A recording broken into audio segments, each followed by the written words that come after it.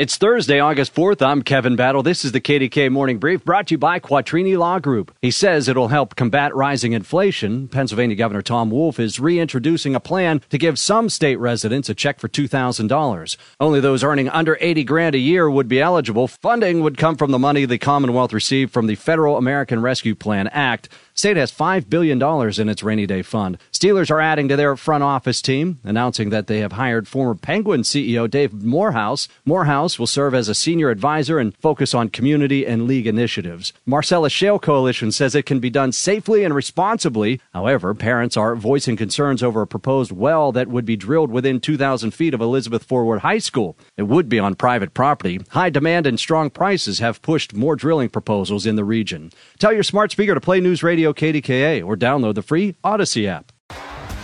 T-Mobile has invested billions to light up America's largest 5G network, from big cities to small towns, including right here in yours. And great coverage is just the beginning. Right now, families and small businesses can save up to 20% versus AT&T and Verizon when they switch. Visit your local T-Mobile store today.